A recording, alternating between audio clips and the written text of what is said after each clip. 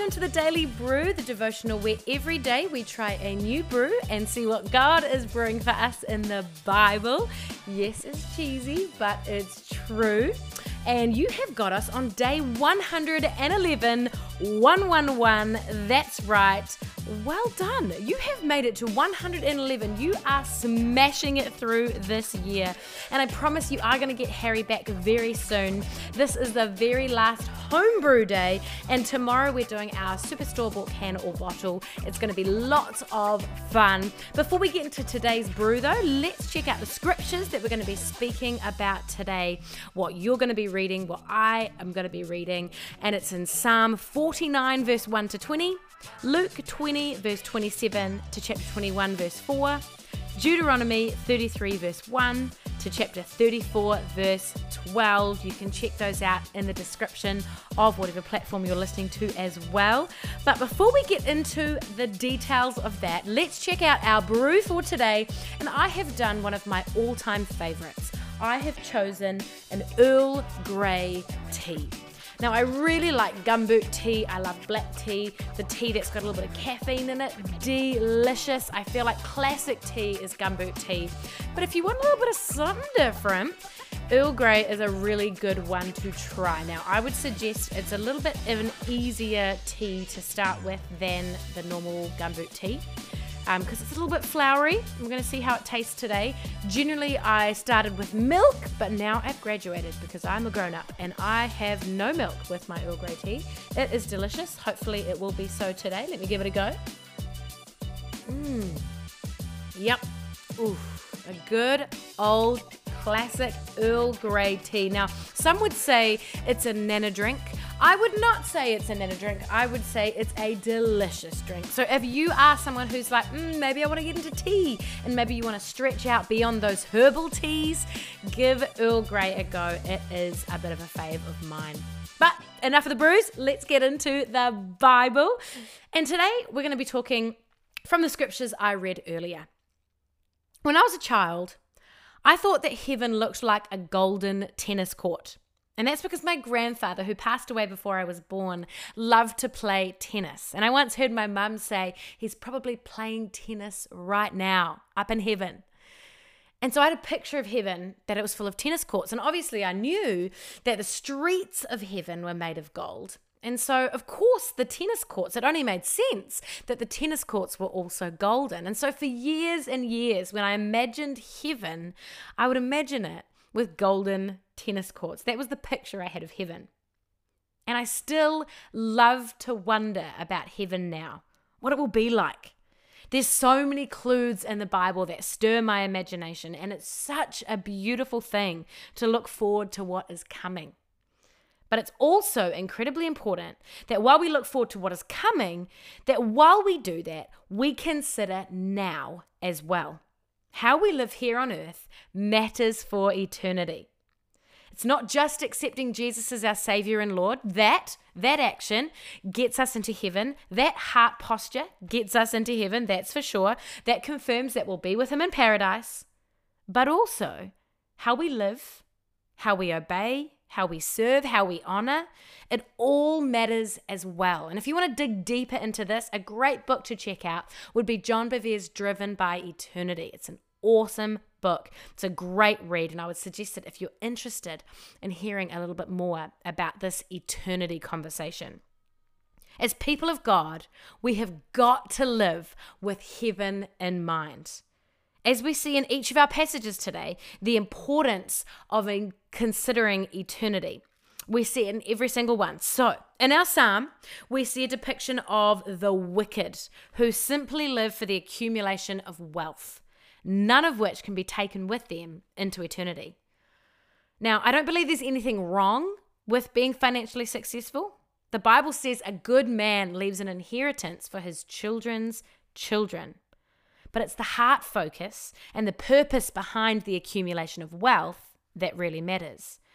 It's those in verse 6 that trust in their wealth and boast in their riches that God is not pleased with. Money is a great tool, but it isn't a great savior, nor is it a good master. And the scripture is warning against trusting in your wealth. letting that take the place of your trust in God. This is so challenging because it's so easy to slip into that mindset that places security in our savings accounts, in our emergency funds. These things, by the way, are incredibly helpful, wise, and important. Everybody within their means should have a savings account, should have an emergency fund. But it's the question we need to ask, is that where I have put my trust? Is that where my sense of security lies? So challenging as we read his word today. You can't buy salvation. You can't buy your breakthrough, and you can't buy your miracle. Our trust, first and foremost, and only, must be in our God. Living for wealth isn't living for heaven in mind. And we see a picture in Luke when the Sadducees ask about eternity and the marriage at the resurrection. We see a picture of eternity. It's rather ironic in this moment that it's the Sadducees who are asking him about eternity because they, as a religious people, didn't believe in the resurrection at all. This was simply a test or maybe even a mocking of Jesus. But I do actually really love reading when the religious leaders try and stump Jesus and instead get totally stumped themselves. After this one, it says no one dared to ask him any more questions. But in saying that, I am grateful that these Sadducees asked Jesus this question because it means that we as the readers get a glimpse of what heaven is going to be like to us. And we find out we're not going to be married in heaven, which, if I don't think about it for too long, I think it's a bit sad. But then when I think about it for a long time, I understand that while on earth, marriage is amazing. And oh my gosh, I love being married. Even to Harry. No, especially to Harry. He's amazing. But I love being married. And while it is sad that maybe we're not going to be married in heaven, our God knows better. And we are going to be with God. We're going to be children of the resurrection. Those of us who have accepted Jesus and live for him, we're going to be children of God, and that is how we will be identified. That is what's going to matter to us. I've always thought it would be cool when I get to heaven to ask Jesus to take me to a room of all the burgers I've ever eaten in my entire life, or tell me how long I stood waiting in lines, or how much time I spent worrying about this thing, or thinking about this thing, or talking to someone on the phone, or whatever it is, talking to Harry on the phone when we did long distance perhaps.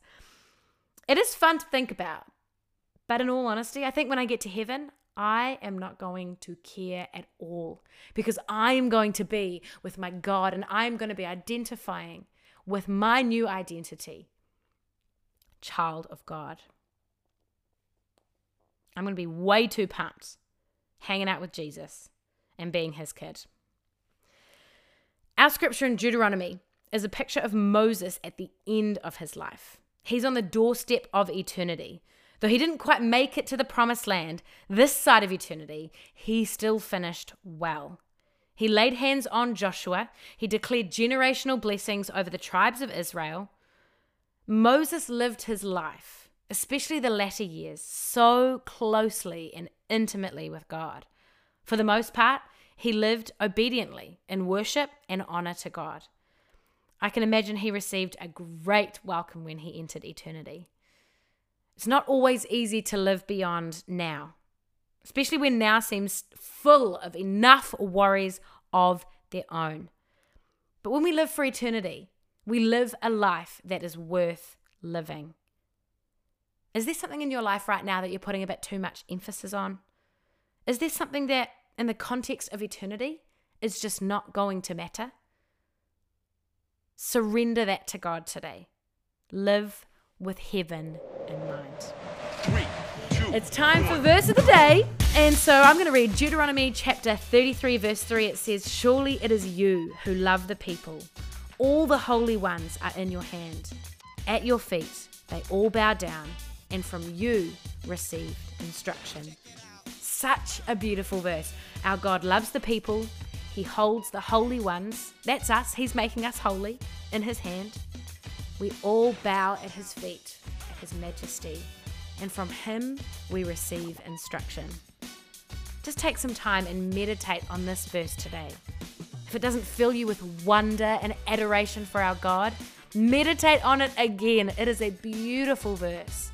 Sometimes I love to just sit and meditate on one verse, break it down, think, dig, pray, spend time in His presence as I think about it. Meditate on it today.